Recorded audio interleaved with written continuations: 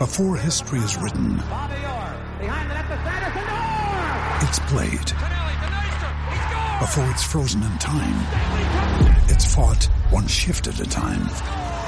Before it's etched in silver, it's carved in ice. What happens next will last forever. The Stanley Cup Final on ABC and ESPN Plus begins Saturday.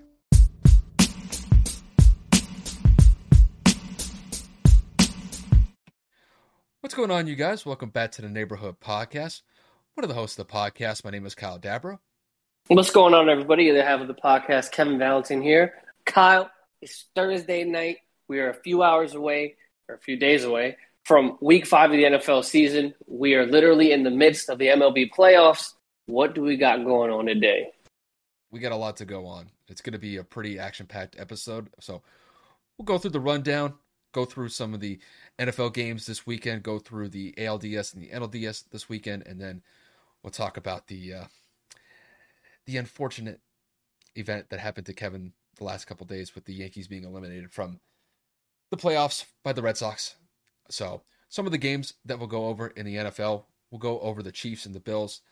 It's obviously a huge rematch of the AFC Championship game from last season, so that should be a good game to go over.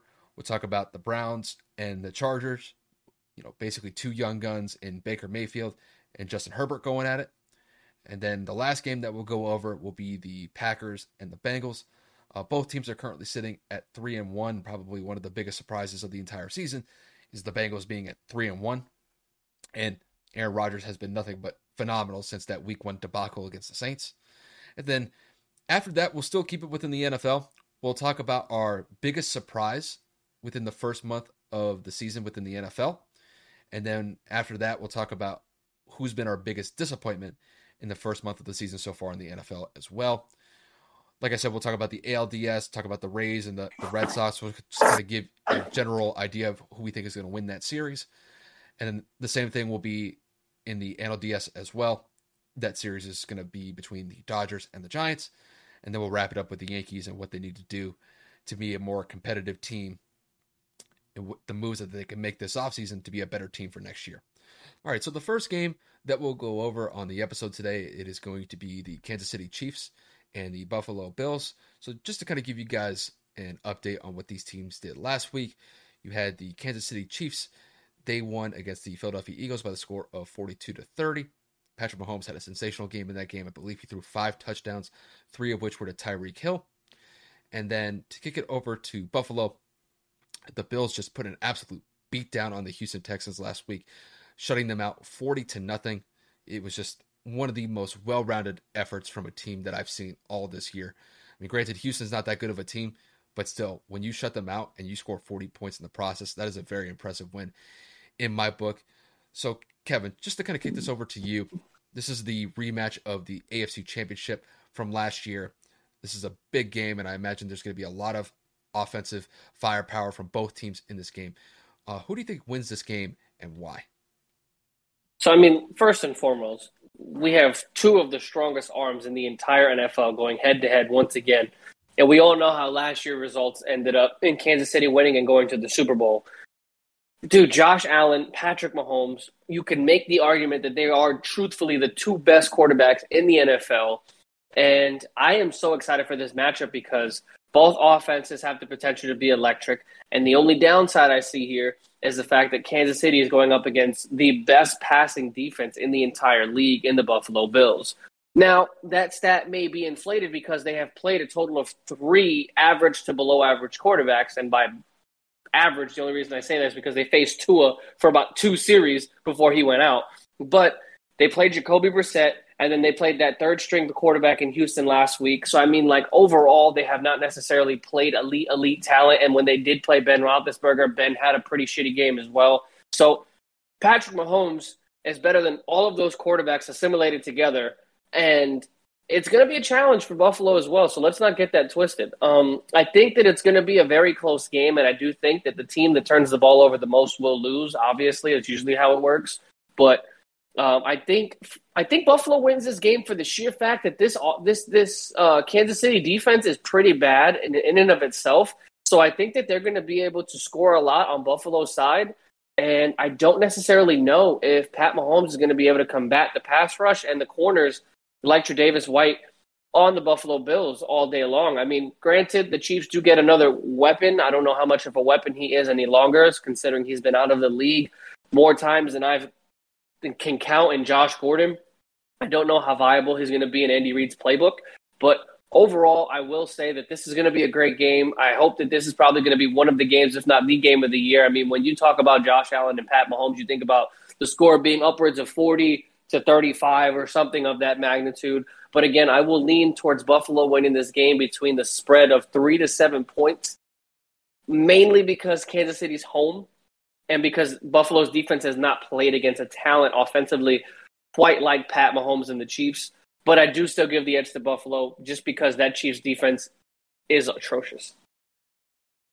Yeah, I think the biggest factor that I'm looking at in this game, it's actually one team against another team, and it'll be KC's offense against Buffalo's defense. And the reason why I point that out specifically is because I think Buffalo's offense is going to be able to score at will against KC's defense. KC's defense is just flat out bad.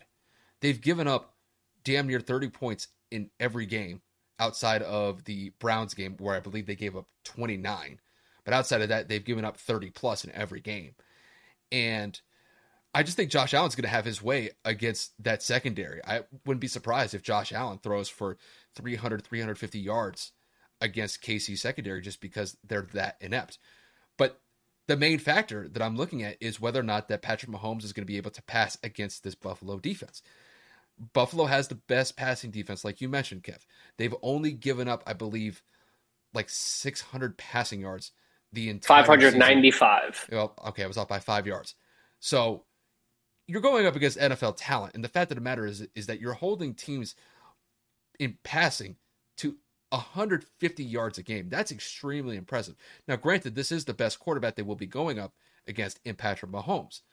And if I'm looking at KC here, I would just have to think that this offense is going to be able to find ways to find some exploits in this Buffalo defense.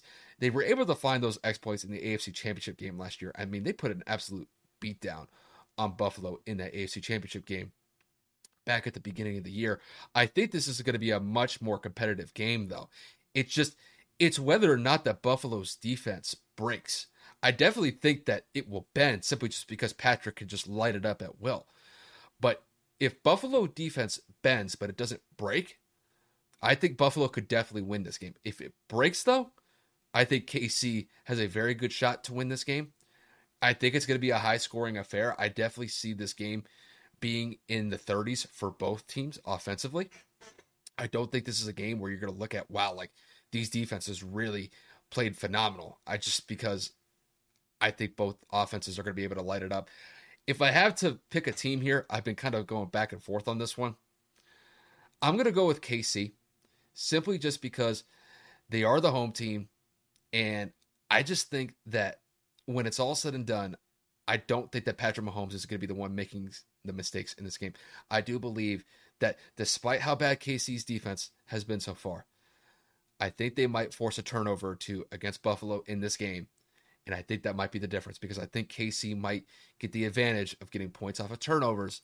And I think that'll be enough just to get them by. I mean, if I had to throw a score on this thing, I think it's going to be very close. I don't think this is a game where either team smokes the other team.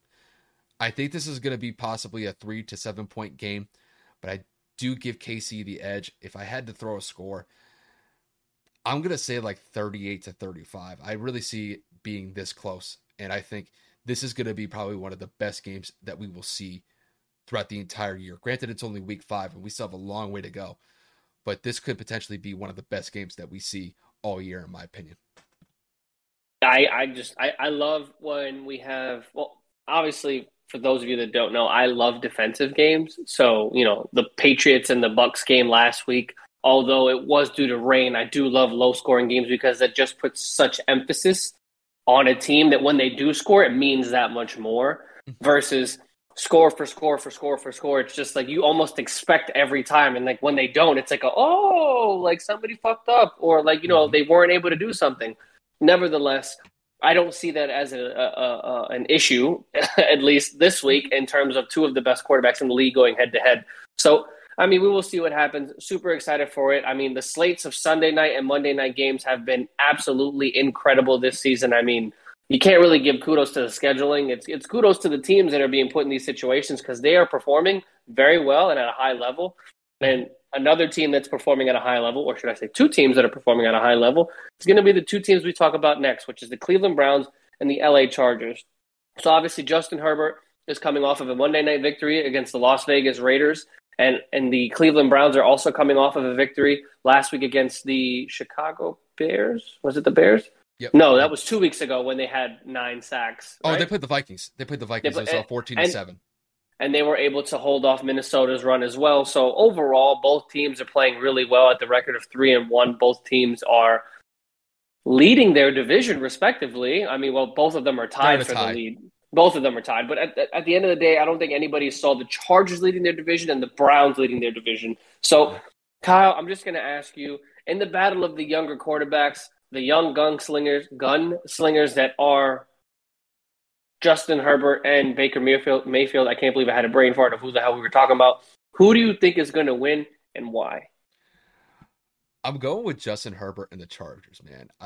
I have to say, I was really impressed with what Herbert was able to do against Vegas last week, because Vegas, going into that Monday night matchup against the Chargers just a couple days ago, man, he was on fire in that first half. He threw 3 first-half touchdowns, threw for almost like 180 yards, and was just doing a great job being able to distribute the ball to his targets. And now typically when we look at the Chargers, like when it comes to their wideouts, we always kind of focus on Keenan Allen and Mike Williams as like the standout guys. They got held in check pretty well against Vegas's defense in week 4. And I do expect a bounce back game from those two in particular. Keenan Allen had maybe like 7 catches, but he only had like maybe 40 to 45 yards receiving it. And Mike Williams, I believe he only had like 1 or 2 catches the entire game. I think these two have a huge bounce back game.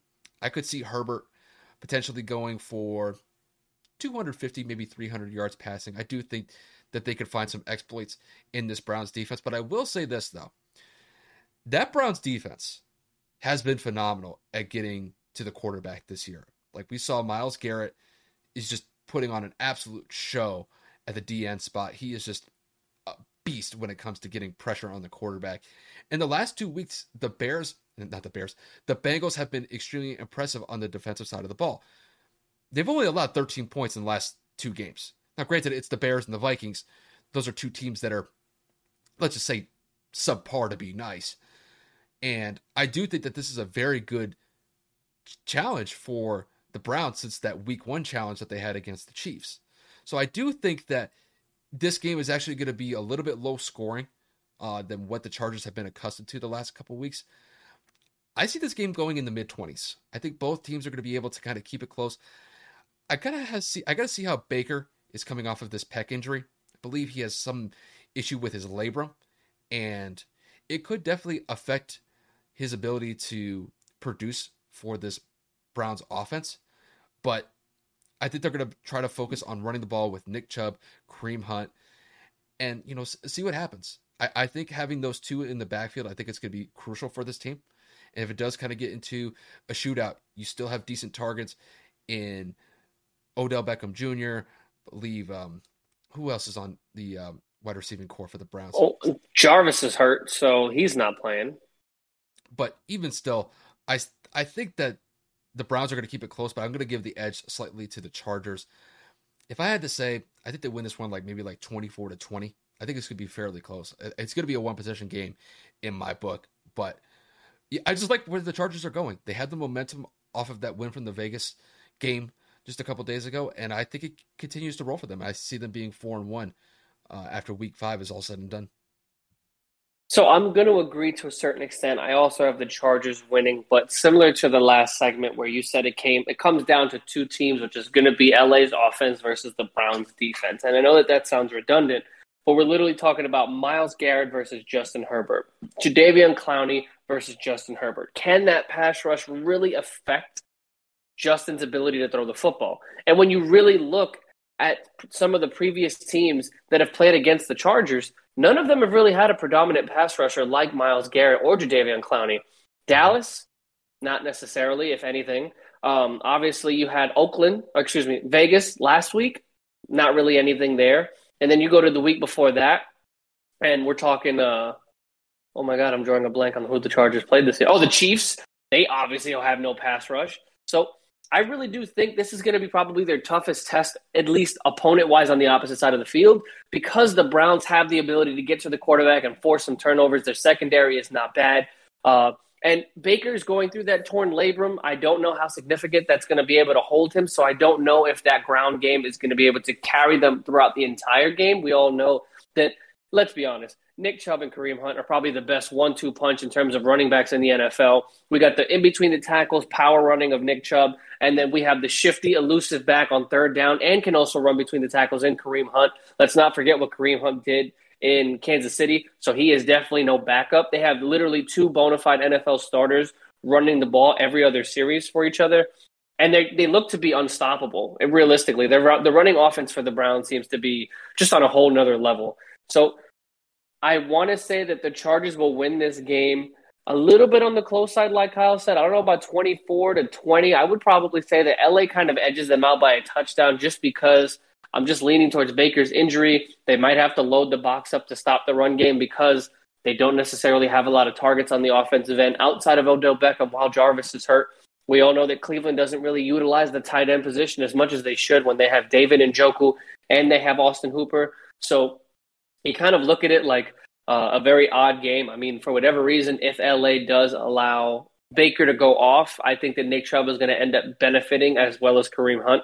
So this game could end up being similar to a shootout, but I think that the Chargers defense is being slept on this season overall. You have Joey Bosa. Obviously, you have Asante Samuel Jr. and Derwin James. They're playing out of their mind in that secondary. So I'm going to actually go with a touchdown lead. I think the Chargers win this game by 7. I want to say by the score of maybe 35-28. I don't know if it even goes that high, maybe 28-21, 28-24, something in that magnitude. I really, really do believe that both teams are playing effectively and doing very well this season. So one of them has to come out 4-1, and one of them is going to be a bona fide leader in the division this week. I think one X factor that we have to mention is Austin Eckler. And I think he's going to be utilized extensively to counteract that pass rush that Cleveland has. I mean, last week against Vegas, he was sensational. He had over 140 scrimmage yards. He had a touchdown from receiving, and he had a rushing touchdown as well. And I think if LA plays this smart, that they utilize him to the fullest potential possible, because if that pass rush is really getting home against Justin, all they could probably do is maybe run like some slip screens, get him out of the backfield on maybe like some wheel routes. I think that could be one way that they could counteract that pass rush. And I think if they're smart, that they definitely throw that in the playbook going into this week. I definitely see Austin Eckler having a big game to go along with, Keenan Allen, Mike Williams. Hell, even maybe Jared Cook could get into the mix. He had a relatively good game against the Raiders last week. He had like 6 catches for 70 yards and a touchdown as well. So the Chargers are not short of weapons here. They have good targets at the running back spot, the tight end spot, and the wide receiver spot. It's just where could Justin fit the ball, and it just depends on who's open. But he does have a pretty solid array of targets, and I definitely see him getting the edge in this matchup simply just because I can't trust Baker with that injury to his labrum. I mean, they struggled against the Vikings last week, and the Vikings don't necessarily have the best defense to work with. And only scoring 14 points in the process, granted they did get the win, there is some cause of concern for that. I don't know if I'm going to go as far as you did, saying that the Browns are going to score 28 points. That might be a little high. But yeah, a 24-21, 24-20, that's where I kind of see this game going. I just don't have a lot of faith in Cleveland's offense to produce in a big way that's going to get them this win. Yeah, and guys, I apologize if I don't seem focused. It looks like the Rams just blocked a punt. And and the Seahawks got it back, and he still punted the ball 60 yards down the field. I don't know if they could be able to do that, though. Why not? He was behind the line of scrimmage. Did it get blocked first? Yeah, it got blocked. I'm waiting for the flag to pop up here. I want to see what the referees say. Oh, I've never seen such a thing. It bounced literally right back into the punter's hands. He had to roll out and go get it. Hold on. All right, Holy. this is good. What's the call, ref? What they call? I have mine on mute because it's loud. Oh, it bounced off to the side. That was an excellent scoop. That's what I'm saying. Oh, and it spun. It spun perfectly. Honestly, that scoop. I mean, granted, that punt was phenomenal. The fact that he kicked it from his own 10-yard line and got it to the other 10, that's phenomenal. But dude, that scoop, bro, that scoop was crazy. Play of the game by far. Don't care what the result is. That is hard as hell to do. I don't know if they could do that, though. I don't know if they could do that. Well, before the ruling comes out, guys, I was distracted because it looks like Russell Wilson hurt his finger. I don't know if it's broken or if it's a torn ligament, but it looks like they have taped it up severely to the point where it looks like it's clearly affecting Russell's ability to throw. And obviously, prior to that, in the series or two before, Matthew Stafford hurt his throwing hand. He was past the line of scrimmage. That's why. Oh, I didn't see that. But, guys, both quarterbacks are hurt, and both quarterbacks hurt their throwing hands. It looks like Russell's is a little bit more significant, so we will keep you updated on that. Yeah, and this is a good game. Like, you got Tyler Higbee scored. Tyler Higbee. Oh, he scored he scored the touchdown. I have him on my bench. Me and Kyle. Oh, I started him. I knew Jared Cook wasn't going to have another game like he did last week. Jared Cook. Yeah, I have Jared Cook. That would have been a good game to have him, bro. Who knows? But I figured that Tyler would do his thing. But guys, we have another game slated. Kyle, what's next on the agenda? All right, so up next we got the Green Bay Packers going up against the Cincinnati Bengals. Just to kind of give you guys the rundown for both teams going into this matchup, Green Bay is currently sitting at 3-1. They're on a 3-game winning streak. I mean, after that debacle against the New Orleans Saints in Week 1, they have really turned it on. Aaron Rodgers has been phenomenal. He's been hooking it up with Devontae Adams. Aaron Jones has been a beast out of the backfield, and they are currently sitting at the top of the division in the NFC North. And then to kick it over to Cincinnati, who's been probably one of the biggest surprises that we've seen in the NFL this year. They are currently sitting at 3-1. They're in a 3-way tie atop the AFC North with the Cleveland Browns and the Baltimore Ravens. And they are coming off of a win. They played the Jacksonville Jaguars last week. It was a Thursday night game, if I remember correctly. They won that matchup against Jacksonville. And, Kevin, it does set up a phenomenal game. Kevin, what have you seen? The punt counted. Oh, it did? Pat McAfee just went live on Twitter and quoted it. Most athletic punt of all time. Bro, they're going to put that dude in the Hall of Fame. Dude, it counted. I can't believe this counted, guys. I'm so sorry if you're not watching this game or did not watch that highlight by this time tomorrow morning. You guys have to look at it. You have to see punt from Seattle punter last night on fourth down. Holy shit, that was incredible. He sent it from the 21 and it rolled all the way to the 11-yard line on the opposite side. Phenomenal punt. But to continue in terms of the podcast, we have to stay on track. This game is going to be it's going to be an interesting one. I mean, overall, wow, Cooper Kupp caught that. Holy shit. I need to turn this off because I'm just getting distracted, even though I have fantasy implications in this game. So I did close it. Sorry, guys. You want me to set it up for you? No. I got it. Okay. So the Cincinnati Bengals and the Green Bay Packers. We're talking about Aaron Rodgers versus Joe Burrow. Obviously, the Packers did just acquire Jalen Smith from the Cowboys, and the sudden kind of cutting of Jalen. I mean, like I didn't really hear too much about it. I know that they tried to trade him, but there were no offers, and they just picked him up. Obviously, the Packers could use some depth at the linebacker position, but overall, we're looking at Aaron Rodgers versus Joe Burrow and the shocking Cincinnati Bengals at 3-1. And I really want to touch here on Cincinnati's ability to score the football or score in general, because man, they're doing it on multiple sides. I mean, Joe's throwing touchdowns, Joe Mixon's playing a part, and I just think that the acquisition, or should I say the drafting of Jamar Chase has so far panned out better than I would have thought. Joe Burrow's doing what he needs to do. I mean, the speech he gave last week on Thursday night really speaks volume about this team and his veteran leadership, and he's literally in his second year. He's coming up to he hasn't even played a total of 16 games. He was hurt in week 10 of last season. So he played 9.5 games. This year, we're going into week 5.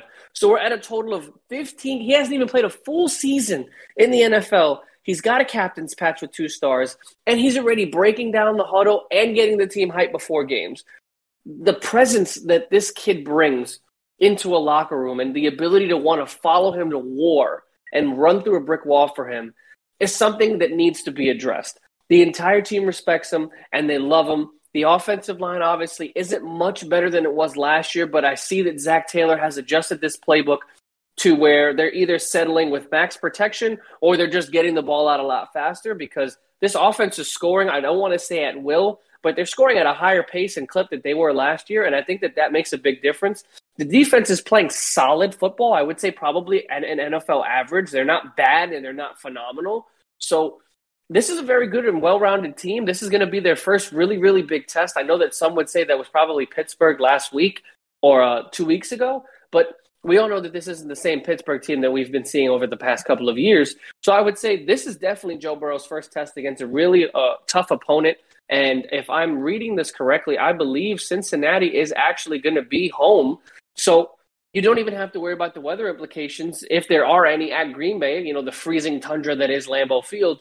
But overall, I don't necessarily know if that's going to be enough to compete with the former MVP in Aaron Rodgers. Obviously, the Packers are on an absolute demolishing tyrant of the NFL since they were agitated and embarrassed in week 1 against the New Orleans Saints. So I would say Joe Burrow fights this tough. He probably has a couple of turnovers, maybe a pick or 2.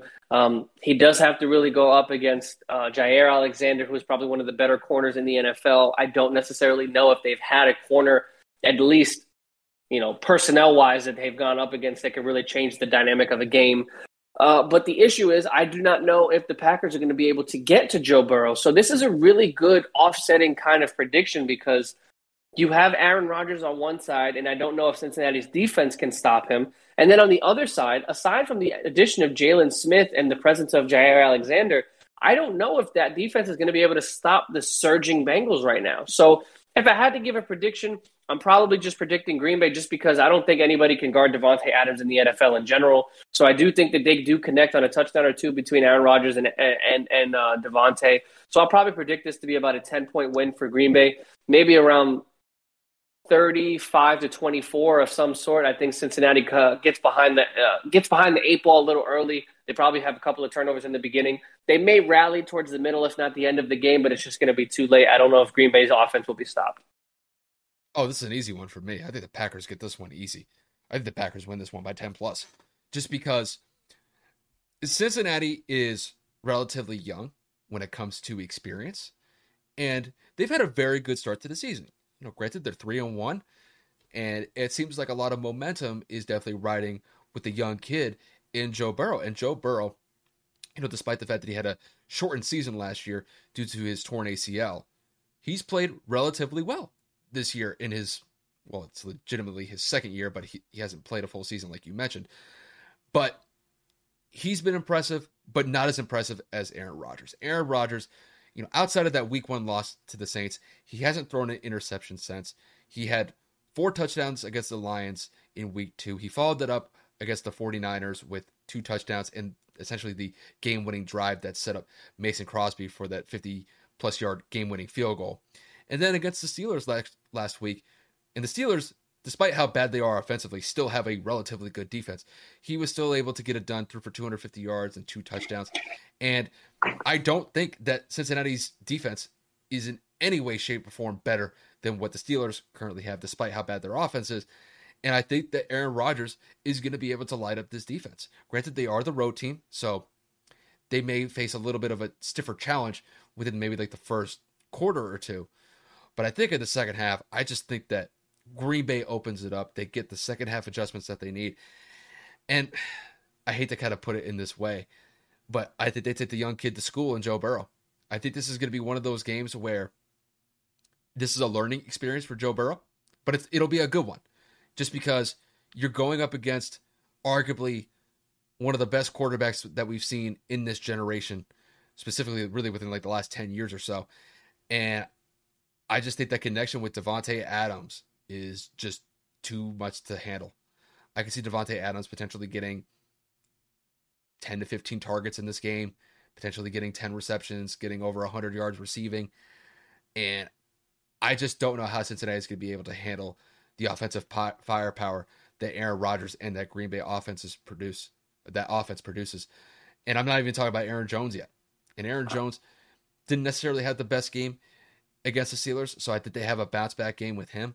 I could definitely see him popping off for 100 yards rushing. I just think that the offense from Green Bay is going to be too explosive for Cincinnati to handle. And I see the Packers winning this one maybe like 34-24, just because that bad man and Aaron Rodgers, I think he's going to be able to get it done. And I think this will be a very good learning experience for Joe Burrow and that young Cincinnati team. But I think they do kind of have a comeback down to earth game. And I think when it's all said and done, I think the Packers move to 4-1 and the Bengals drop to 3-2 after week 5. Update, Russell's out of the game. Yeah, I saw that. Wow. Geno Smith is in the game, the former West Virginia star / New York Jet / God knows wherever else he's been. No one really cares. He is in the football game. Russell still has his helmet on, so who knows if he's still going to be able to play. But overall, seems like Russell's night may be done. What if he broke a finger?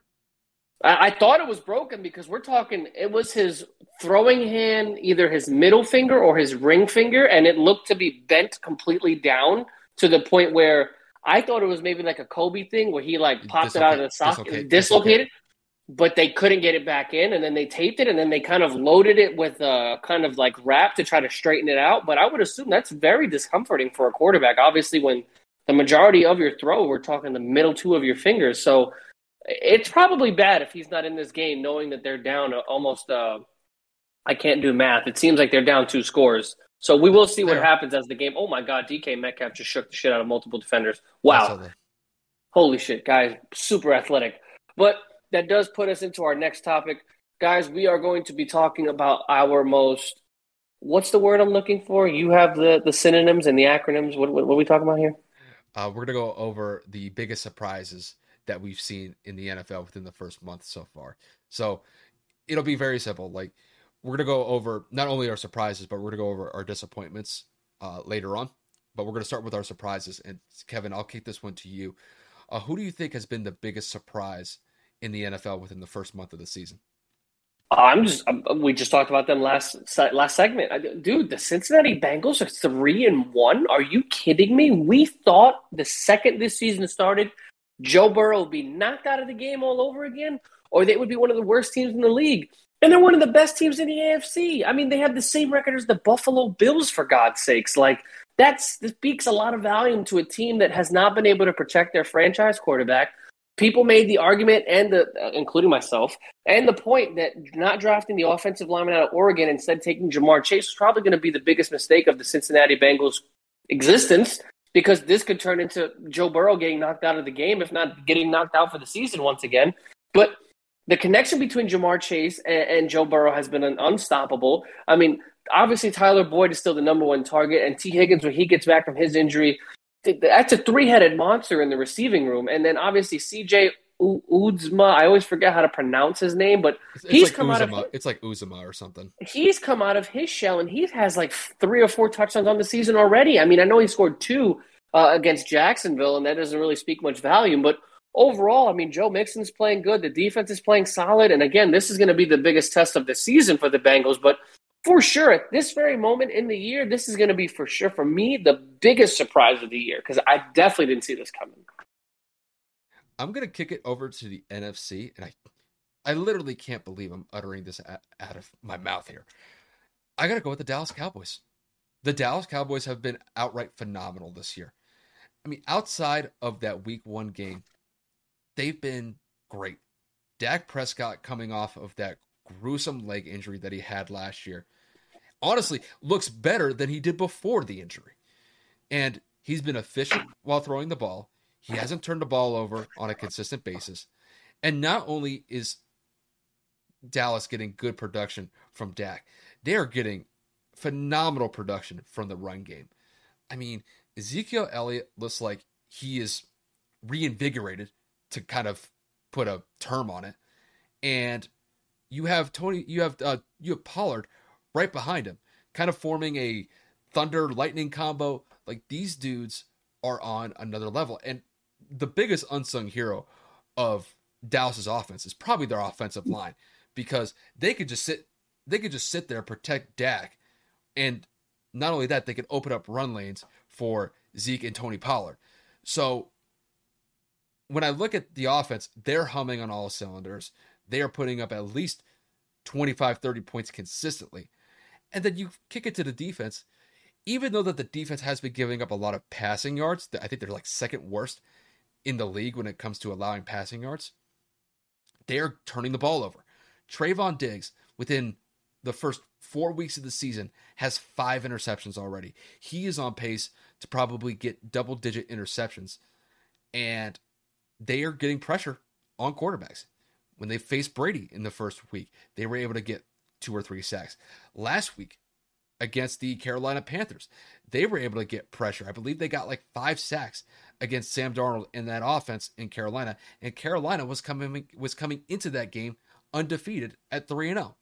So Dallas has got off to a very hot start. They look like they are clearly the best team in the NFC East at this point, and it's a far cry from what they were last year. And I think it could be said that Dallas is not only one of the best teams in the NFC, but they are currently, in my opinion, a top 10, arguably a top 5 team in the NFL. And it's really due to what not only the offense has been able to produce, but the defense, which has been shaky to say the least.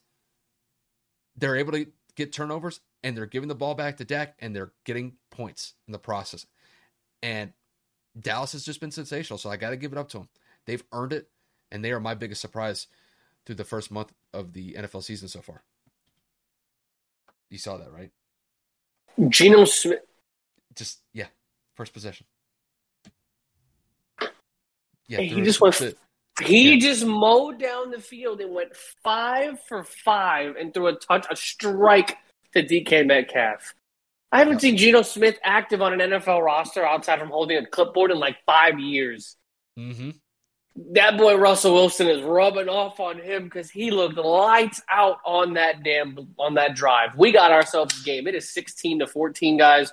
We got plenty of time and content left in terms of this episode ending, so we're going to get you a final here because this game is looking incredible. But that leads us into our biggest disappointments of the year thus far. Kyle, I have a question for you. Obviously, that's going to be what team is your biggest disappointment thus far? It's the Pittsburgh Steelers. The Steelers have been just outright bad. And I'm kind of being nice in that regard, just because when I watch the Pittsburgh Steelers, it hurts to watch them, especially on the offensive side of the ball. Big Ben, at this point in his career, is basically hanging on by a thread. And Big Ben has always been kind of known as one of the tougher quarterbacks in the league, simply just because he was one of the toughest quarterbacks to bring down as far as like opposing defenses getting a pass rush on him. And he could take hits. And I remember, Kevin, you mentioned just a couple of days ago, like you think that he's like one of the like last warrior quarterbacks that remains in the league. And I fully agree with that. It's just, it seems like those hits are starting to rack up on him and the injuries are starting to mount. And he's just at the age where he just can't take those hits anymore. And it's definitely affecting his play. He's just been struggling, to say the obvious. And it's having an impact on the entire team because defensively, they have to account for the inability of the Steelers offense to be able to produce points in a big way. And I mean, outside of the one win they had against Buffalo, they've lost 3 straight games. They're in a situation where they're playing the 49ers this week, and it's week 5. And this is a must-win game for the Steelers, because if they don't win this game, there's a very good chance that their season might be over by week 5. Granted, it would only be week 5, but you're sitting at 1-4. You have no momentum to work off of whatsoever. You have a quarterback that is basically looking like on retirement at this point. And you have a defense out there that's relatively good, but it's just getting gassed because of what the offense can't produce in regards to what Big Ben, Najee Harris, Juju Smith-Schuster, and Deontay Johnson can produce. So I don't want to say that their season is over, but if they don't win this 49ers game, it'd be hard-pressed to tell me anything different than their season might be over. It's just, I have to see some sort of spark from this team, and I have yet to see it. And it's just kind of unfortunate to see that this is where I think Big Ben's last season is potentially going. Because if they don't get this straightened out sooner rather than later, Pittsburgh could be looking at a situation where they're a top 5 draft pick, a top 10 draft pick by the end of the year.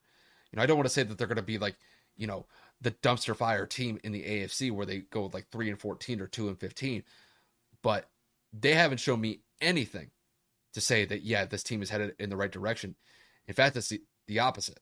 So unless the Steelers can turn it around sooner rather than later, I think they're in real trouble, and they're definitely my biggest disappointment. So Kevin, I'll kick it to you. Who's your biggest disappointment through the first month of the season? So I've been torn on this decision since before we've even started the episode. Kyle and I discussed an agenda just a bit ago, obviously earlier today, in terms of what to talk about. But there's a lot of teams I'm really sitting there kind of really shocked.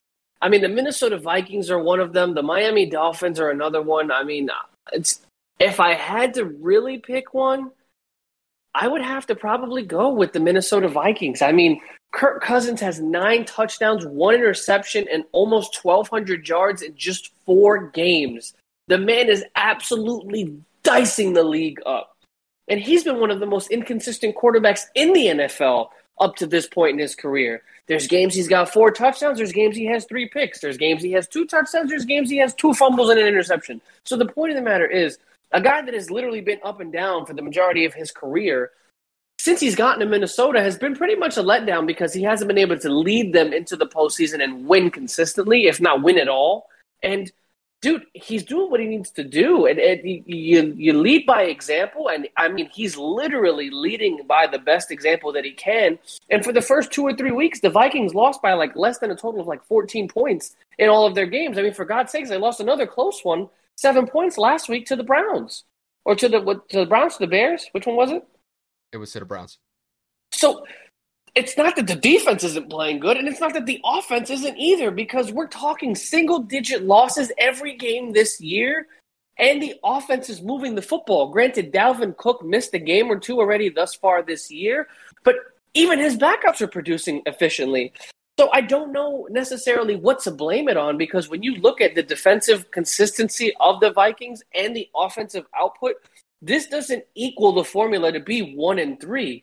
And I'm almost in shock because I didn't expect them to be this good, but their record does not reflect the talent that this team has and brings to the table. Justin Jefferson, Irv Smith at the tight end position kind of came out of left field. Adam Thielen, Dalvin Cook, and now Kirk Cousins finally seems like it's clicking in this offense. Dude, I'm in shock. There's no way. I'm not saying they should be freaking like 4-0, but they definitely should be 2-2. 3-1, if not minimum 2-2. There's no shot they should be 1-3, and that's why I think they've been the most disappointing team, because their record doesn't reflect their skill set. It's their defense. Their defense has been bad. It was not only bad this year, but it was bad last year too. So it's just, granted they did have a better performance against the Browns in week 4, but the offense. Their worst defensive output was against the Seahawks in a win. They gave up 17 points. They were a 1 point. They lost by 1 point to the Cardinals. Granted, that was a shootout. That was both sides not scoring. The Bengals went into overtime. That's 3 points. Dude, the defense is playing fine. Like, I get it. The Cardinals game was atrocious. But both defenses played bad. We're literally talking a combined total. I don't understand how this is possible. 27-24, loss in OT. 34-33, a 1 point loss to Arizona. They win in Seattle, at home against Seattle, 30-17. And then they lose to Cleveland at home. It's 14-7. 14 points all week? I mean, all day against the Browns? 17 points against a Seattle team. I don't think it's the defense. I just genuinely think the ball's just not falling in their court. Dude, the first 2 weeks, it's a total of fucking 4 points. It's just how it goes, though. But it's how the cookie crumbles. Yeah, it's just wherever Kirk Cousins goes, it's just success just fails to follow. You know, he'll have a couple flash moments here and there, but it's just there's just nothing consistent to build upon. And the Vikings, I will say this, I think that they're a better team than what their record records or like what they actually are. But it's just they just can't seem to get consistent winning with Kirk at the helm. I'm not saying that they need to replace Kirk Cousins at this point. It's kind of just odd to see this team be able to put the numbers that they could put up on the offensive side of the board, but it just doesn't result in wins on a consistent basis. So I think the word that I was looking for is like their record doesn't reflect what they actually are. That's what I was trying to say. But, you know, with the Vikings, you know, going up against the Packers in the NFC North, I mean, that's a very tall task. And I think it's safe to say that the Vikings have been had in that series against the Packers for what? Like the last 5 to 6 years, if not more. Yeah, that has not been a good matchup for them. I mean, I believe they may have won maybe one when they had that year with the miracle with Case Keenum. They had like maybe I think they beat Green Bay twice that year. Yeah, but it's just not on a consistent basis. Yeah, and yeah. You know, I think when you look at both teams though, like that we've picked, I think Pittsburgh's just a bad team on one half. I think they're fine on one half. It's just that the offense can't produce. And sometimes that's just how it goes. Sometimes you have a team that's just bad on all fronts where the offense is bad and the defense is bad. I don't believe that to be the case with the Steelers. The Steelers have a good defensive squad. They just don't have the offense to produce. And it's kind of crazy that just a couple years ago, like this team was like lighting it up offensively.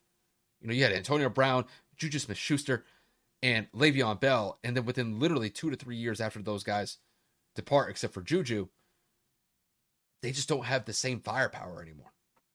I mean, people do tend to forget, like, this team did start 11-0 last year, and then they completely fell apart at the end of the season, and it seems like it's continued on from that point. But, you know, obviously, you know, when it comes to the teams that are disappointments, the Steelers definitely rank up among them. The Vikings do as well. I mean, there's some other teams out there like the Jaguars, but I mean, that's not really surprising. It's just a matter of fact at this point that the Jaguars are just like a bad team. But Kevin, do you have an update for this Thursday night game going on? Yeah, update. The Rams go down the field and they score with Sony Michel running the ball in for a touchdown. We are looking at 23-14. Seattle has got the ball back with about 6 minutes and some change to go. We will see if Geno Smith can lead the Seattle offense down the field once again. But again, that is yet to be determined. The Rams actually just kicked the ball out of bounds on the kickoff. So it's the second time. The Seahawks start the drive at the 40. Oh, and Geno's still in. Yep, Russell's not coming back, bro. That finger injury looks to be pretty serious. Oh, and fingers can be tricky, bro. It's your throwing hand, bro. Are you kidding me? It's not even a joke. Oh, a keeper. Geno still got some wheels like that? Okay. You know what the Rams does? This is kind of an interesting scenario with the Rams because, you know, the couple days that they've been preparing for this game, it had all probably been in regards to Russ. They probably haven't had a lot of tape to work with Geno because when was the last time that Geno actually started or even played like a decent amount of snaps? You're talking about going back in the realm of 4 to 5 years ago with probably the Jets. Yeah, more than likely, or some preseason reps. But again, that doesn't really count in terms of tape. That's a great ball to Tyler Lockett. Wow, he is sitting in the pocket. He looks great. Guys, we will continue to keep you updated, but we do have a couple of more topics to get to right before we kind of deep dive into this game. I mean, the clock is still running. There's still just above 5 minutes to go, so it'll probably end before we actually finish the episode. We're going to get into the ALDS prediction and an NLDS. I mean, we're actually forgetting what's funny. we're so focused on the Rays and Red Sox and Giants and Dodgers, we're forgetting there are still two other series that are happening in both sides of the playoffs, in the Chicago White Sox and the Houston Astros and the Atlanta Braves, and I don't even know who they're playing. Like, that's the sad part. You know what I mean? Like, I'm still looking here like, wait a minute, who the hell's the other team in the NL? And that is the Milwaukee Brewers. I am so sorry for forgetting these things because today's just not my day. But let's just start with the Red Sox and the Rays, because I don't really give a shit about the Braves and the Brewers and the I don't care about anything else that isn't the two series that I named. Guys, overall, we're looking at two teams that have been atop the AL East, obviously competing with my Yankees for the last 3 to 5 years. And the Rays were the best team in the American League record-wise. And you know what? Let me not even say that, because I was right. I don't know why I doubt myself. The Rays had the best record in the AL. And obviously Boston's coming off a very convincing win against the Yankees on Tuesday night. Currently, the Rays sit at 5-0 in Game 1 at the top of the 8th inning. I believe the bases are loaded right now for the Red Sox, so this game could get blown open. If not, this could be a little bit more competitive in just a few. We will see. I hope not.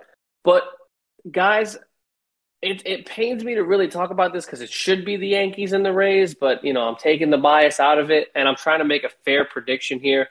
Let me just be blunt and say that the Rays have been probably the most consistent team in baseball, right next to the Los Angeles Dodgers over the last 3 years, because they just find ways to win baseball games.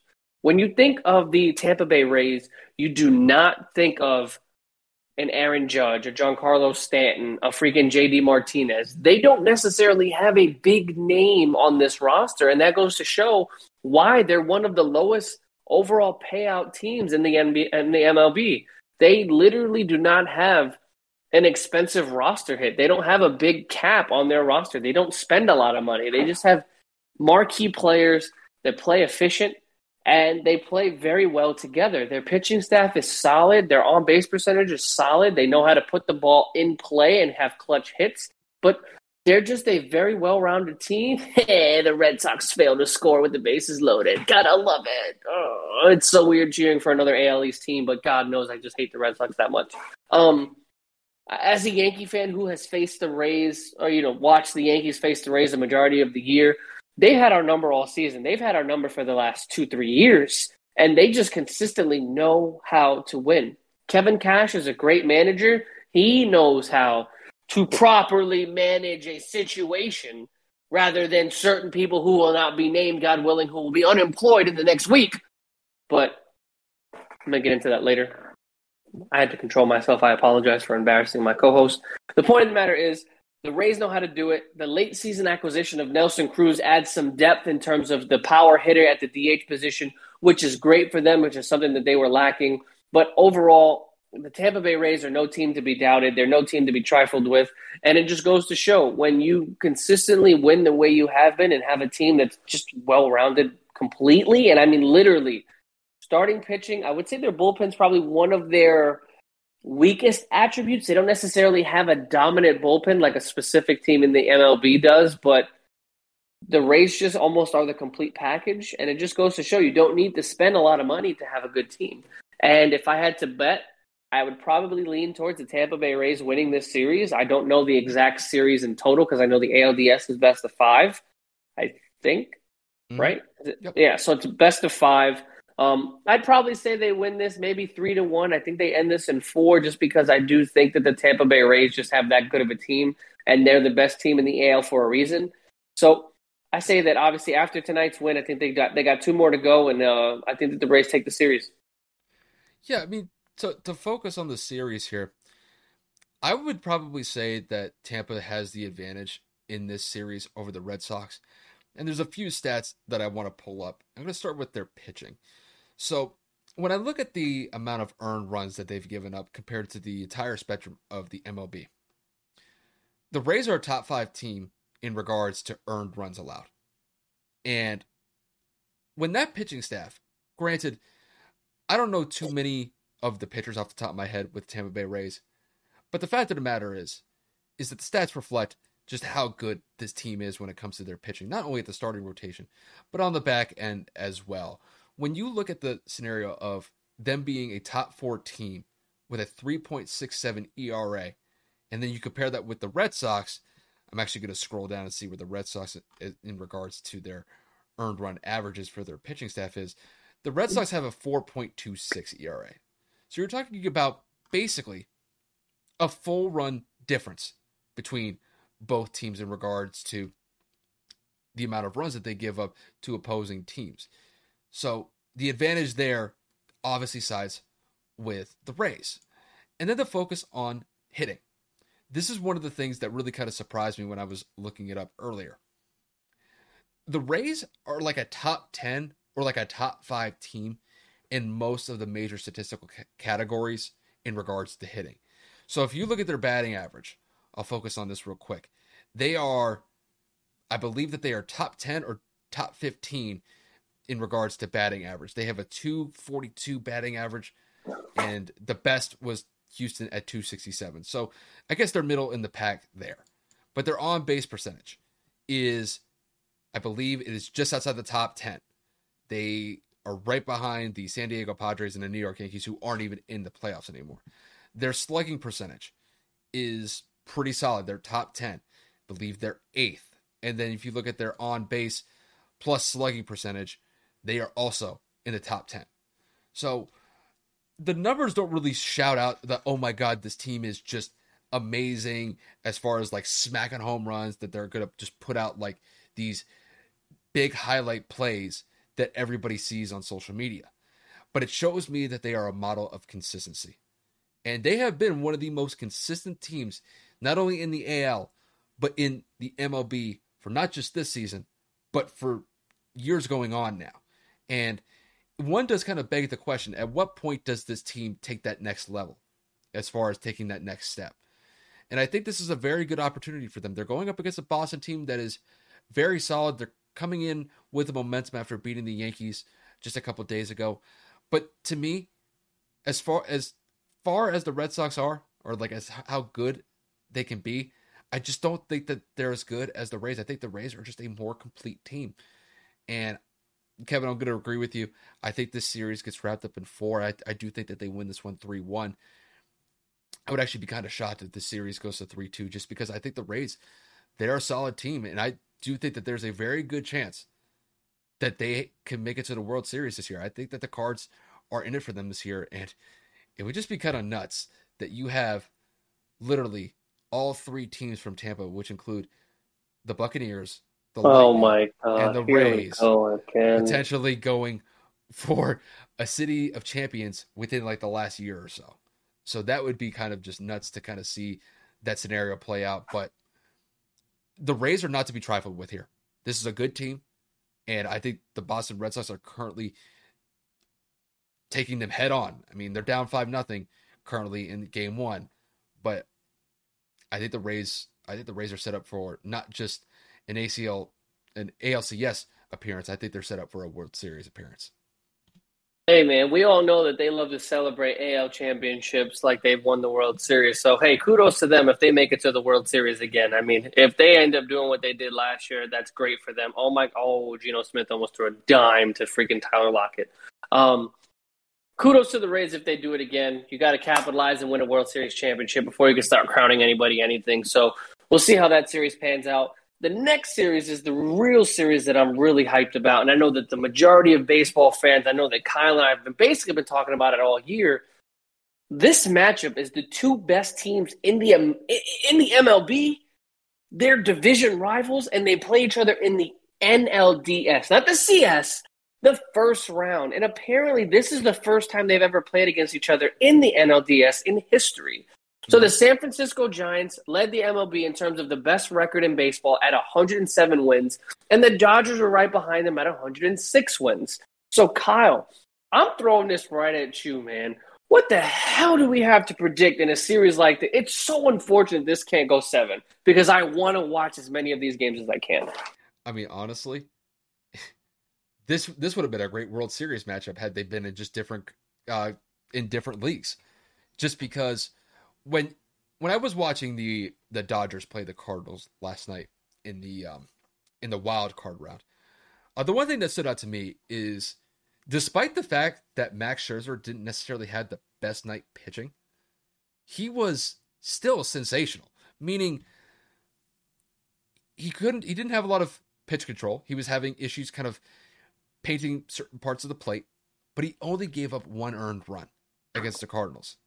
And then right after that, you had Joe Kelly come into kind of a dicey situation where I think they had a runner on first and second base, and Joe Kelly just lights him up, and it gets the Cardinals out of that inning, and it gets the Dodgers into the second half of that inning. I forget which inning it was in particular, but I mean, when I look at this team in the Dodgers have just been one of the most consistent teams in the majors for years on end now. And, despite the fact that they didn't necessarily light it up against the Cardinals in the NL wild card round, I still think that this team is going to be an absolute nightmare for the San Francisco Giants. And that's saying something because, the Giants should have all the confidence in the world knowing that they won the NL West, at the end of the season. Going 107 wins. They had to earn every single one of those wins because the Dodgers were literally nipping at their heels most of the way. And the Giants, look, they've been one team that's been kind of perplexing to me because I think people forget how good San Francisco was just a couple years ago. And you've seen kind of a new crop of players really kind of develop into their own with San Francisco. But the result really remains the same. They just continue to find ways to keep on winning. When you look at the major statistical categories offensively for the San Francisco Giants, they're literally top 5 or top 10 in pretty much most of those categories, like batting average, on-base percentage, slugging percentage, you name it. And it kind of goes without saying, but the results are showing.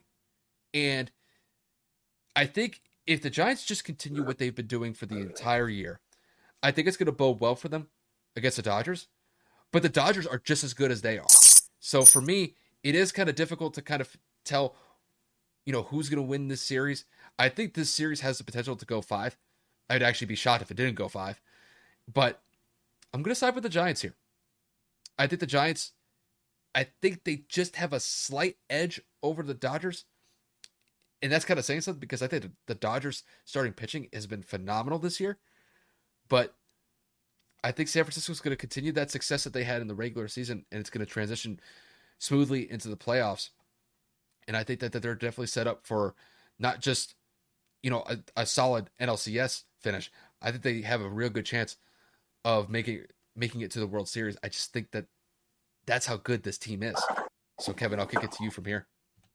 So, like Kyle said and already reiterated, wow, there goes freaking Henderson. I think that this matchup is going to be the best matchup in the entire playoffs. Obviously, we're not just talking about two of the best teams in baseball. We're talking about division rivals. They know each other very well. They've played each other all season long. And they know the ins and outs and the pros and cons of each of them, of each phase, obviously, offensively and then on the pitching staff. The Dodgers, however, are unfortunately going through the loss of Clayton Kershaw. He's on the 10-day IL. And Max Muncy, their first baseman, who almost had a diagnosis of a Tommy John surgery needing to be taken care of or needing to be done. But he just came back, and he's limited in terms of day-to-day. So we will see how the Dodgers are affected from there. But let's not dislocated his elbow. It says Max Muncy is day-to-day as of right now on the injury report. They thought he needed Tommy John. Okay. So right now, Max Muncy is listed on day-to-day as of the 5th of October, which was 2 days ago. So we will see how that pans out. But what we do need to pay attention to on the pitching staff for the Dodgers, outside of Clayton Kershaw, 2 of their pitchers had 15-win seasons. We had Walker Buehler win 16 games, and Julio Urias had 20 wins.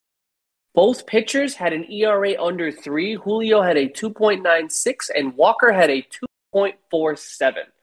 So the Dodgers are no scrubs, and by no means are the Dodgers any pushover. On the other side of the plate, you obviously have Kevin Guzman going for the Giants, who also won 14 games and had an ERA under 3 with 2.81.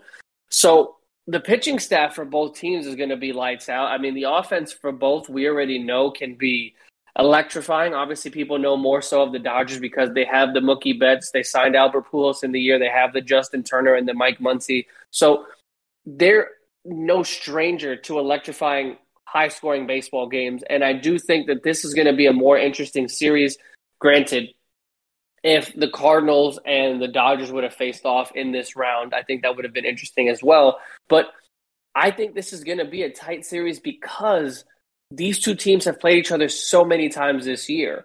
So it is very weird when you see yourself playing a division rival in the first round, let alone in the championship round at all. But we're just going to have to see how this pans out because, like we said before, each team is one game apart from the other. And this series, I think, goes 5.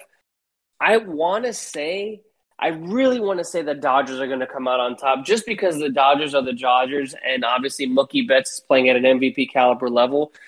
But we can't disrespect the Giants, man. The addition of Chris Bryant this year was huge for them. Obviously, locking down a position at third base defensively and bringing another bat to this lineup was huge for them.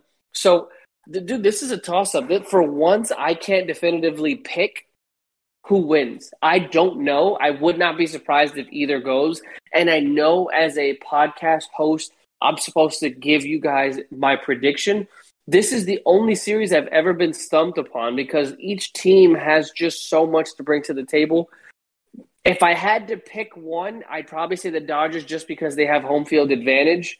But I really don't know. It's going to be a good one, man. If these games weren't so late every single week or every single game, I would watch every one. But we're talking, dude, both teams are in California. The first pitch is scheduled for 9:37. Are you kidding me? The game's going to go till 1 in the morning. I got work in the morning. Kyle's got work in the morning. Shit, we don't start recording till damn near 9:30 every time we start an episode. We ain't got time for this. I mean, I might watch one of these games over the weekend, but thankfully tomorrow's Friday, so I might be able to catch the first game. I don't know if I'm going to be able to watch the rest of the series. So the first game might have to indicate everything for me. That's why they got YouTube highlights. You can always kind of like circle back to not those. Enough, man. You know that this series is going to be a good one to watch. Well, the thing that's going to be kind of interesting, granted, I'm basing this off of the Cardinals and Dodgers game, was just how defensively impactful like the pitching can be. Because when you looked at what Max Scherzer was able to do last night, despite the fact that he had kind of struggles with being able to kind of paint certain areas over the plate, the fact of the matter is that they only gave up 1 run. I mean, that's sensational. And basically, in an elimination game, granted, you're playing on your home field, but you only give up 1 run in the process, and the relievers carry that throughout the entire rest of the game. That's sensational. So I think one of the things that I'm going to be definitely kind of paying attention to is whether or not that the relievers hold up if the Dodgers starting pitching holds up. Because, I mean, we saw, granted this was a completely different series where if the starting pitching goes to shit like it did for New York against Boston, it kind of set the tone for the relievers as well. It'll be kind of interesting to see whether or not that the relievers for both the Dodgers and the Giants can kind of bounce back from what the starting pitching would do if they kind of got off to a bad start. And, with just watching that Cardinals game last night, I mean, both pitching staffs were playing phenomenal. I mean, Wainwright looked great. I thought Scherzer, despite the fact that he had his issues, he only gave up 1 run. And even despite the fact that the Cardinals did lose that game, I thought their pitching staff for the relievers was just as good. They gave up the walk-off, but it's like you have a hanging curveball over the plate. It happens. But I think this Giants-Dodgers series, I think it's going to be one for... Kevin, you always say like one for the history books. This one could potentially be that, and then Geno Smith just got picked off. Excellent. Wow. That's how it ends? That's kind of upsetting. Damn. Well, typical Geno fashion. That about wraps it up. The Rams will go to 4-1, and Seattle falls to 2-3. No thanks to Russell. So, who is he going? Oh, he got He hit. fell. He fell. He fell. He got hit. Who got hit? Gino? No, Tyler Lockett was running his route. He got hit. Oh well, I closed it up, so I don't really care. It is what it is. But Kevin, I gotta ask you, since we're kind of doing this on the fly, what do you think about the Rams right now, sitting at 4-1, and Seattle dropping to potentially 2-3?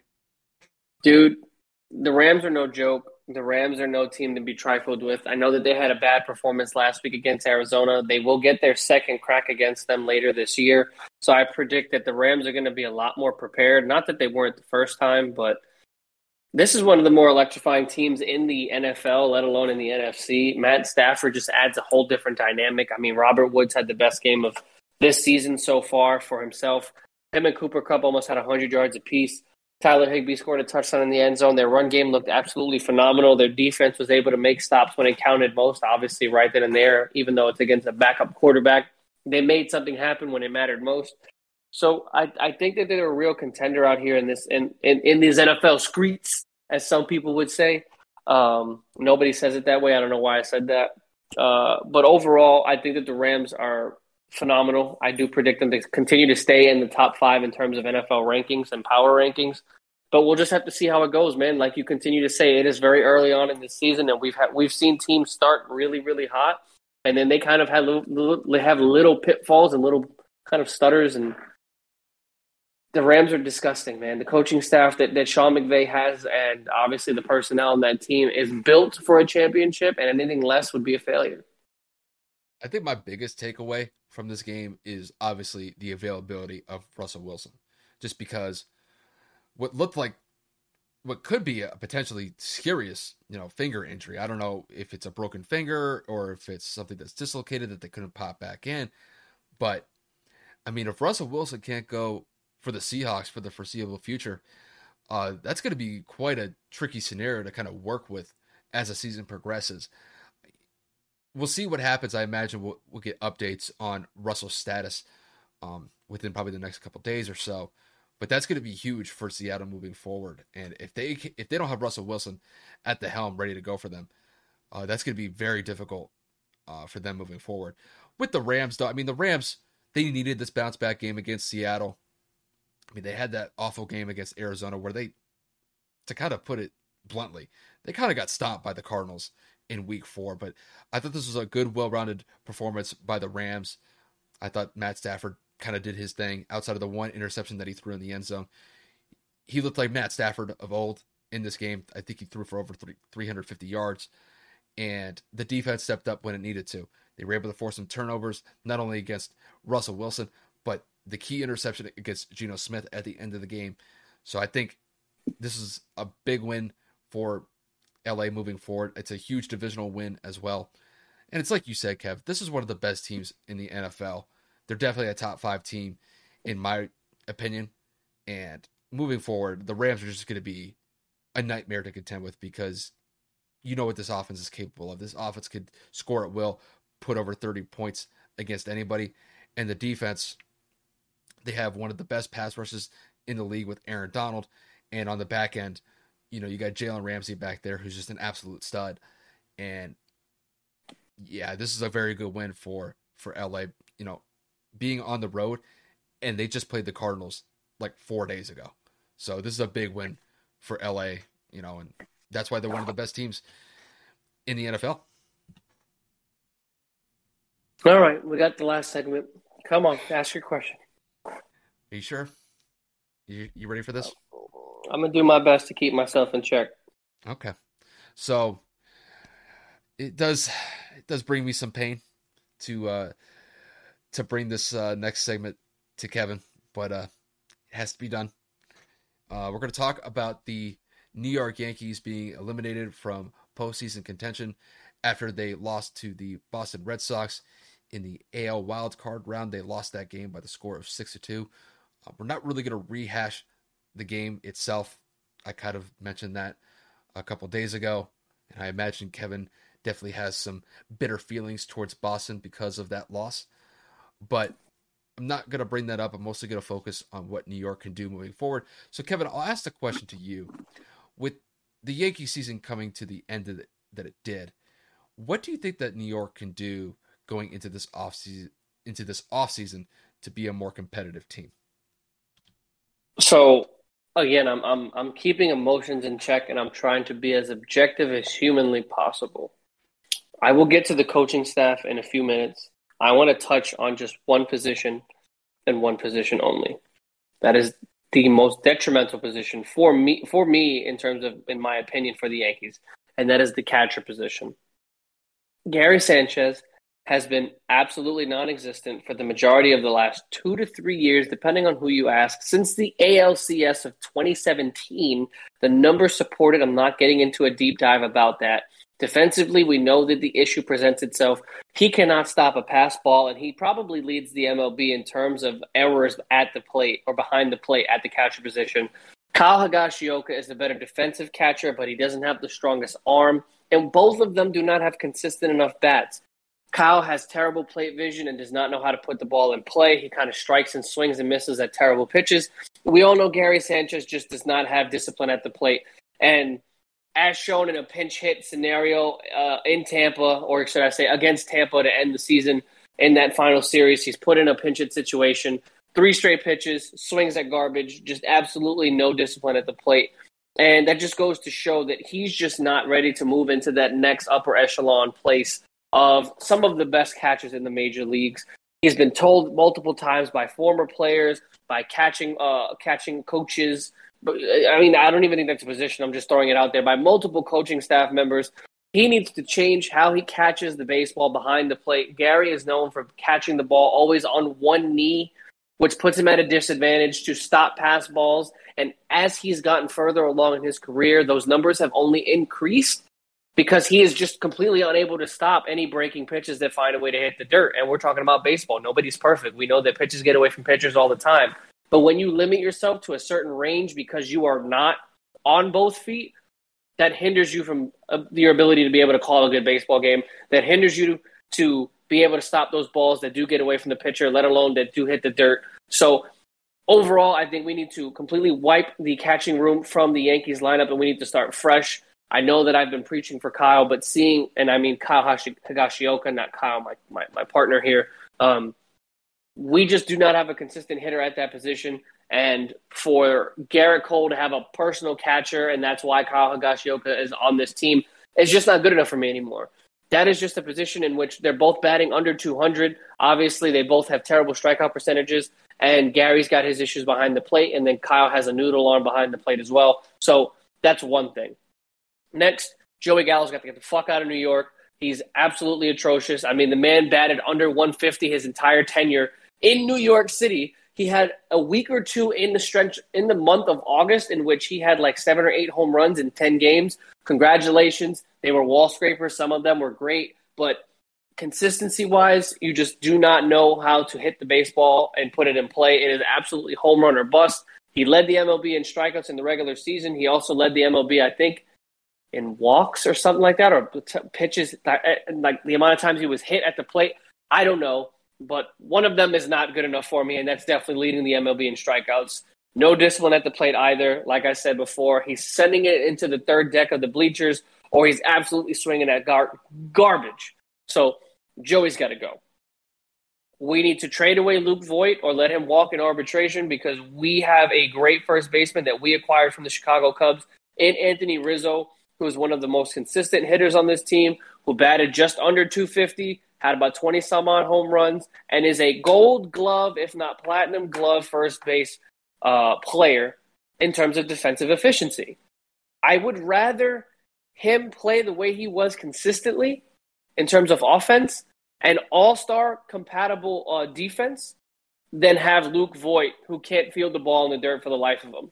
Luke Voit did great for the time that he was in New York. I'm not saying I don't appreciate him, but obviously if we're going to go out there and we're going to go try and acquire another outfielder, which is going to take away Stanton's ability to play the field outside of some rest days, he will be our designated hitter for the foreseeable future, which takes away Luke Voit's availability because unless Luke is okay with coming off of the bench for rest days or injury days, I don't see him staying on this roster. Trade him while you can get value if it's available. Keep Rizzo, give him the extension, go get Judge his extension, and then cut your losses with Gary Sanchez. If Kyle has time on his contract, keep him as a backup. That's fine. I know we have a backup in the farm system for whatever reason. I cannot remember his name. And then we're going to get to the pitching aspect of things. Garrett Cole was paid $324 million and has not been able to pitch his way out of a paper bag for basically the last 3 weeks. He sucked in Boston. He was not doing well to close the season out, and obviously we all know what happened in the wild card game, and he just did not have his stuff going for him. Does that take away from the ability that he is Garrett Cole? Does that take away from the fact that the man throws 100 miles an hour and has amazing stuff?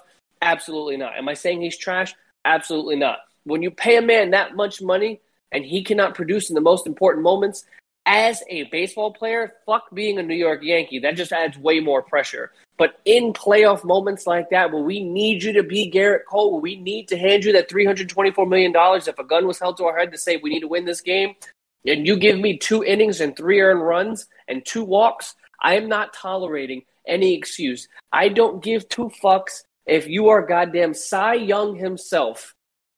That is inexcusable performances, and he just did not have it, and I do not want to hear it. He needs to come into next season and absolutely tear up the league. I know that speaks a lot of volume in terms of the team also has to give him some run support, and I know that early on we had a lot of no decisions and losses because he gave up runs early, but he held it through the rest of the game. In a winner-take-all wild-card performance, that is absolutely not what we have time for. We can't let him work himself out of those jams. And you can see when Boone came to get him, again, I'll get into Boone in a little bit, he was ready to come out of the game. He literally said, and I quote, "I'm out." He just, whether that meant mentally, whether that mean he knew he was coming out of the game or asking if he was coming out of the game, Garrett Cole just didn't have it going. We need another pitcher to support him. Tejon was a decent experiment at best. We had some pitchers come up in the farm system in Gill that looked very well. We had Clark Schmidt come up. Overall, the Yankees have been needing a second star pitcher. We went for the experiment with Corey Kluber. He did miss a good portion of the season with his injury. I believe it was a back injury. So we will see what happens on the pitching staff. The one area that I really am not too worried about is going to be the bullpen. I do know for a fact that Loaisiga showed himself to be an all-star. We have a lot of good relievers coming out of there. If we can sign Clay Holmes, if we can keep Severino back there on the bullpen aspect, I don't know if he could continue to be a starter. It really depends on the consistency that he's going to be able to perform into the next season because he's under contract. We will see. The one questionable aspect of the bullpen, or should I say 2 players, but in terms of questionable, would be the back half outside of Loaisiga, which is Chad Green, who had an atrocious year, and then Aroldis Chapman had his ups and downs this year. I know that he started the season off with, I believe, 13 or 14 straight consecutive saves, but he went about a week and a half of a couple of blown saves that cost us a lot of great games that we were up by a decent amount later on in the year. So I don't know in terms of what Cashman has in his mind of what he's going to do with Chappie. I don't know if he's going to trade him for some value, let him walk, cut him. It doesn't really matter. At the end of the day, we do need to solidify that back half. And if that means Loaisiga does move to the closer position or permanently at the setup spot, then so be it. We will just have to kind of, once again, play that by ear. I do see that portion of the bullpen being an issue if they both are re-signed. I don't know Chad Green's contract situation. I know he was given an extension after, I believe, the ALCS against the Astros in 2017. So if he's up, I don't know if we give him a 1-year deal to kind of prove himself or if we kind of keep him on this roster just to give some veteran leadership in the bullpen. But that's one area I'm not too panicked about. And now we get to the most important part. Now we get to the part where I feel my hand starting to shake because this is the part that absolutely drives me up the wall, and that is lack of managerial presence. Aaron Boone cannot manage a baseball game to save his life. If a gun was put to his head and they said, win this game based off of your skill alone, he's getting shot several times. I know that is drastic. I understand that is probably terrible of me to say as an individual, but it has just been reflected all season long. I mean, for God's sakes, in the wild card game, the second you see Cole give up that 2-run shot in the first inning and then the second to Schwarber in the third, I wouldn't have even let it get to Schwarber. If I'm being honest with you, this is winner take all. You have 11 players in your bullpen. I immediately have someone warming up the second I see him give up that 2-run shot to Bogaerts. The fact that changeup was sitting up in the zone to Bogaerts, and then the next player hit put another ball in play. I'm taking him out. I have to. I cannot afford to have you give up that many runs. And then, of course, he waits until Severino walks somebody to put in Loaiska. Loaiska gets out of the jam, and then Loaiska comes in, and he walks 2 to 3 players. You wait for the bases to be loaded to then bring somebody else in which you bring in Chad Green, who has statistically been one of our worst bullpen pitchers over the last, 3 months of the season. He literally looks at the situation, and he waits for it to get to a point where there is no return or the damage has been done, and he says, you know what, fuck it, come out. His pinch hitting awareness this season, absolutely atrocious. His substitution in terms of getting pitchers in and out of games and letting them kind of hang themselves, I don't understand. His base running situation of giving people the green light to steal. Tyler Wade got caught like 4 out of his last 5 or 6 times in his base stealing attempts. And that's not because he didn't have a bad lead. You're just running on a catcher that has a great arm. And any common sense manager looks at a situation and says, if they know Tyler needs to run and they know that catcher has I'm literally pitching anything that's not off speed and I'm sending it. I'm literally throwing it to second 9 out of 10 times. And then don't get me started on Phil Nevins, who sent Aaron Judge on that shot from Giancarlo Stanton off the wall. That is absolutely uncalled for. Outside of our pitching coach, who dealt with a lot of injuries this year and was able to manage a great bullpen, whether or not it was up and down, he found a way to rally the troops together, get it done, and lock it down for games that were blown open in the beginning. Our bullpen held it down for the majority of the year. He is the only person on this team that has a solidified job, in my opinion, next season. Aaron Boone's contract is up. Get the fuck out. Phil Knepp, get the fuck out. Brian Catt, get the fuck out. I'm absolutely annoyed with the entire front office of this organization because they want a puppet. They want someone that listens to them from the top. In my opinion, there's no reason to get over-analytical in the sport of baseball because to me, I'm very old-fashioned. If a pitcher is dealing, I don't give 2 fucks what numbers say. And I know that numbers are important, but that does not affect a pitcher's ability to continue his down. A pitcher that comes off of, hypothetically, let's say, striking out the side within less than 10 pitches or 11 pitches, whatever. I'm talking complete confidence, no matter what portion of the lineup it's in. Outside of an MVP caliber pitcher who's just, a player like a Giancarlo Stanton or Mookie Betts or something like that, obviously I'm not pitching consistently to him. I'll pitch around him. And if I go 2-0 in the count, I'm going to walk him and I'm going to go and face the next guy. But that's a normal situation for a pitcher. For you to pull somebody because this is the 3rd time that he's facing that pitcher or the 3rd time in the lineup says that statistically speaking, this player is going to recognize the strike zone and he's going to hit the ball because throughout the regular season, he has hit better against pitchers his 2nd and 3rd time facing them. Bro, I do not care. You're putting in pitchers that are either terrible for the situation or just not prepared for the situation at hand. And I've had enough of Boone just throwing people in there because the analytics says so or because the people upstairs say to put them in. Bro, put your fucking foot down and say, no, my guy has been absolutely dishing. And if he makes a mistake, if he walks somebody, he gives up a double, then he gets pulled. I make sure someone's in the pen. You do not pull them because you're scared that someone's going to hit off of them. That's what pitching is.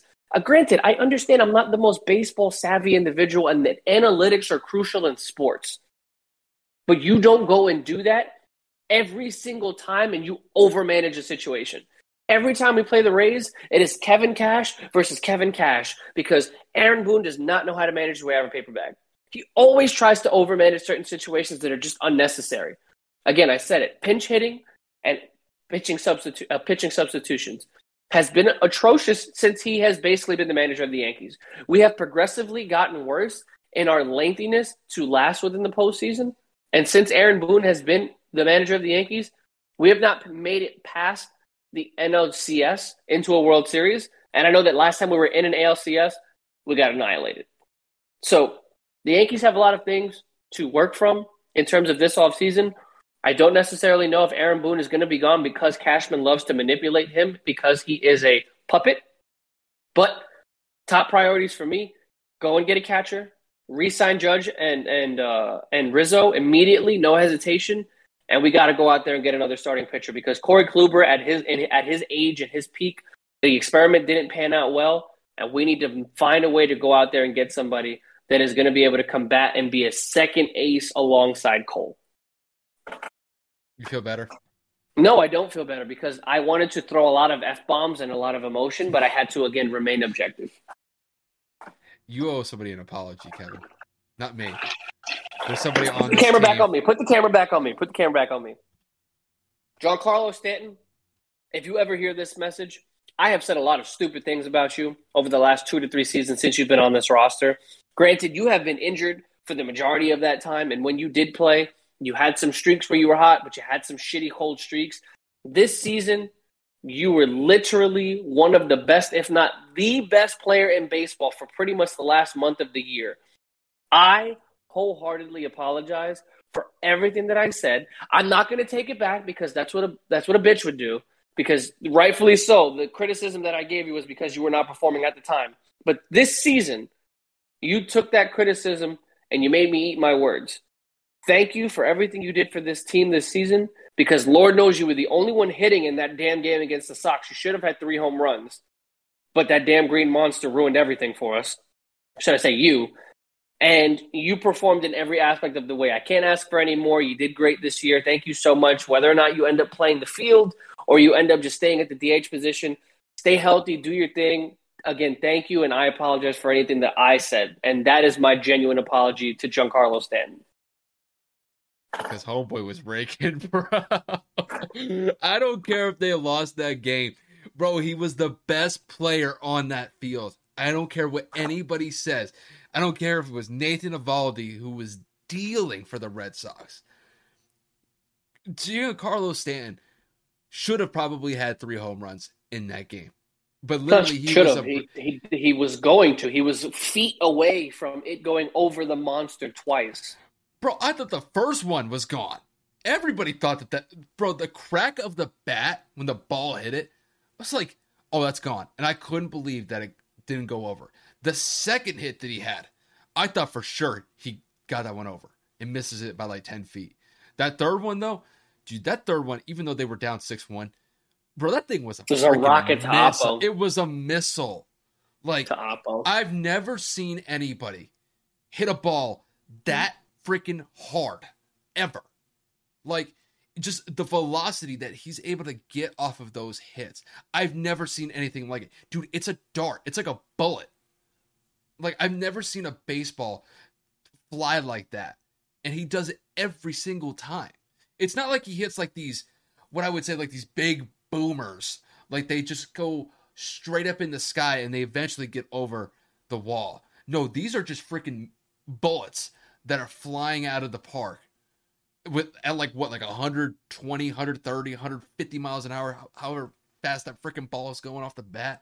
Bro, I've never seen anything like it. The dude's Giancarlo he's reverting back to his Miami days of him winning the NL MVP and him consistently putting good numbers out there.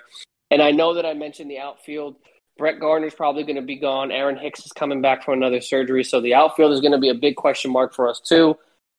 There's rumors that we're looking at Sterling Marte. I don't necessarily know how that's going to go. There's rumors that we're looking at Corey Seager for the shortstop position. There's even rumors that we're going to trade Gleyber Torres.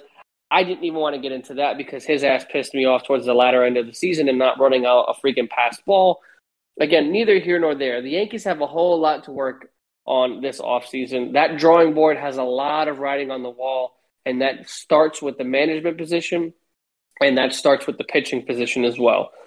We got to do some things. We got to make some moves. We are the fucking New York Yankees. If we got to spend a checkbook, fuck it. We spend a checkbook, and we're the evil empire once again. I give no fucks. But we also have a phenomenal farm system. So I'm not going to sit here and say we have to spend money. But if we need to, no hesitation, in my opinion. Pull the trigger. Brian, you are wasting literal prime years of Aaron Judge and Giancarlo Stanton. Every year we don't make it to a World Series and win. Every single fucking year. And that's a fact. The stat that just boggles my mind about that game against the Red Sox is that 7 walks. Well, not only that was atrocious. I mean, the whole pitching staff was atrocious that night. But Stanton had the same number of hits as 10 other guys in the lineup. 10 other guys had the same number of hits as Stanton. And yet they had 3-4 at bats at the plate. So you're telling me 10 other guys? What do you mean 10? There's only 9 players that swing the bat. Well, Gary Sanchez hit. What did he hit? Well, he had the one at bat. He pinch hit. Well, nine batters then. I'm just saying that he had the same number of hits as 9 other guys saying on the lineup. Like, someone's showing up. He is. Where's everybody else? I know Rizzo hit the home run, so I'll give him that. I remember Judge, he got a hit too. But still, like, Gleyber Torres was like 0-3 over 0-4. I think you know the lineup better than I do, but like I can go down. Brett Gardner, Joey Gallo. They were like all 0-4 or 0-3. Like the catchers combined were 0-3. I mean, there is one aspect of the game that does kind of confuse me. I know we're not getting into the game itself, but the fact that we started Andrew Velazquez at shortstop to then take him out after one plate appearance to then put in Rogan Odor doesn't really make much sense. In my opinion, obviously Andrew's better defensively. I think that the kid has a better bat. I do know that because he's inexperienced, that's why they put Odor in, but Odor's batting damn near 200, if not under 200. Velasquez is a youthful spark off of that bench. The team loves him. He's a Bronx native kid. That made no sense. Once again, just a questionable decision at best, to put it politely. And Aaron Boone's managing this situation. I mean, for God's sakes, you literally put Odor in after one at-bat for Squid.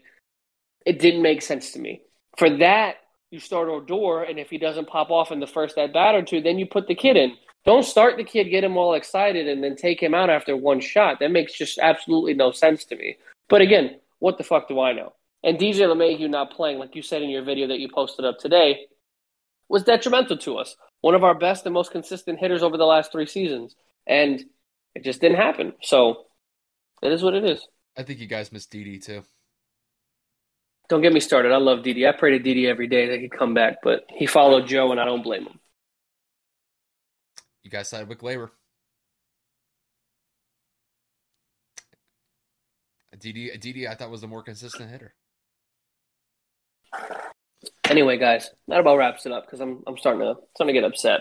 I'm going to start getting emotional. So I did my crying. I did my frustration. I had my rants to myself and my dog. Sabo heard a lot of my rants, even though he had no idea what the fuck I was saying.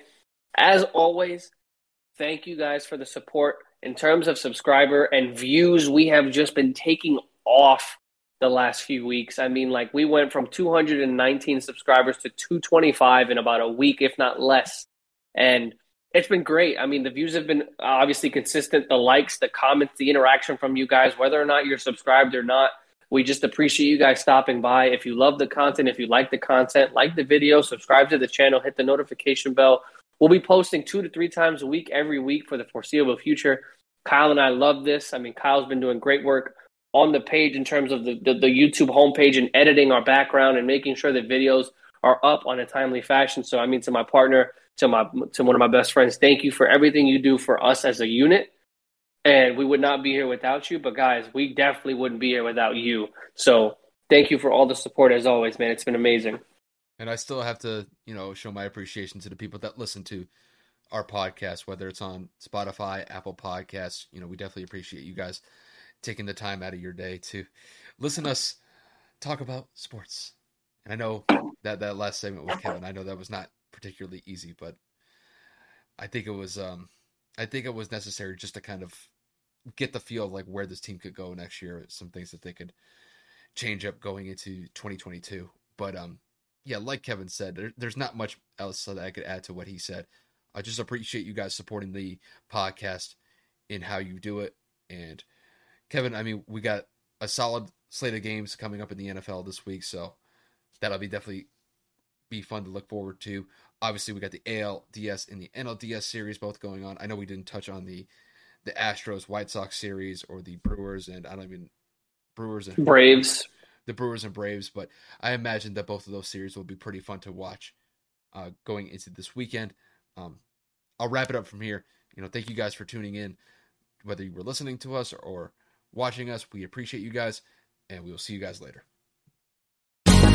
Ever thought about starting your own podcast? Do you have a business or a message you want to share with the world? Well, now it's easier than ever with Electricast. Hi, I'm Mark Netter. And I'm Peter Rafelson. We're the founders of Electricast Media. Whether you want to start a new podcast or already have one, join Electricast to grow your audience, monetize your content, and build your community.